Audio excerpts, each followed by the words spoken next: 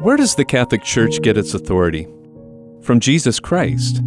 He gave his apostle Peter, or Rock, that authority to bind and loose while instituting the Church in the Gospel of St. Matthew.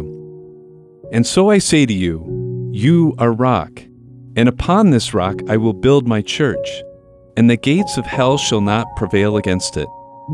I will give you the keys to the kingdom of heaven. Whatever you bind on earth shall be bound in heaven, and whatever you loose on earth shall be loosed in heaven. The church is later described as the body of Christ, with Christ as the head, meaning one cannot exist separate from the other.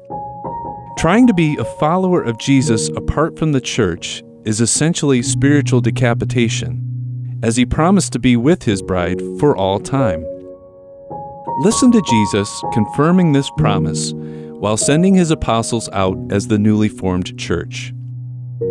All power in heaven and on earth has been given to me. Go, therefore, and make disciples of all nations, baptizing them in the name of the Father, and of the Son, and of the Holy Spirit, teaching them to observe all that I have commanded you. And behold, I am with you always until the end of the age. Let's pray. Jesus, our Redeemer, you created the church on the rock of St. Peter. May we trust the necessity of authority in preserving the unity of the church as the body of Christ, with you as its head. Amen.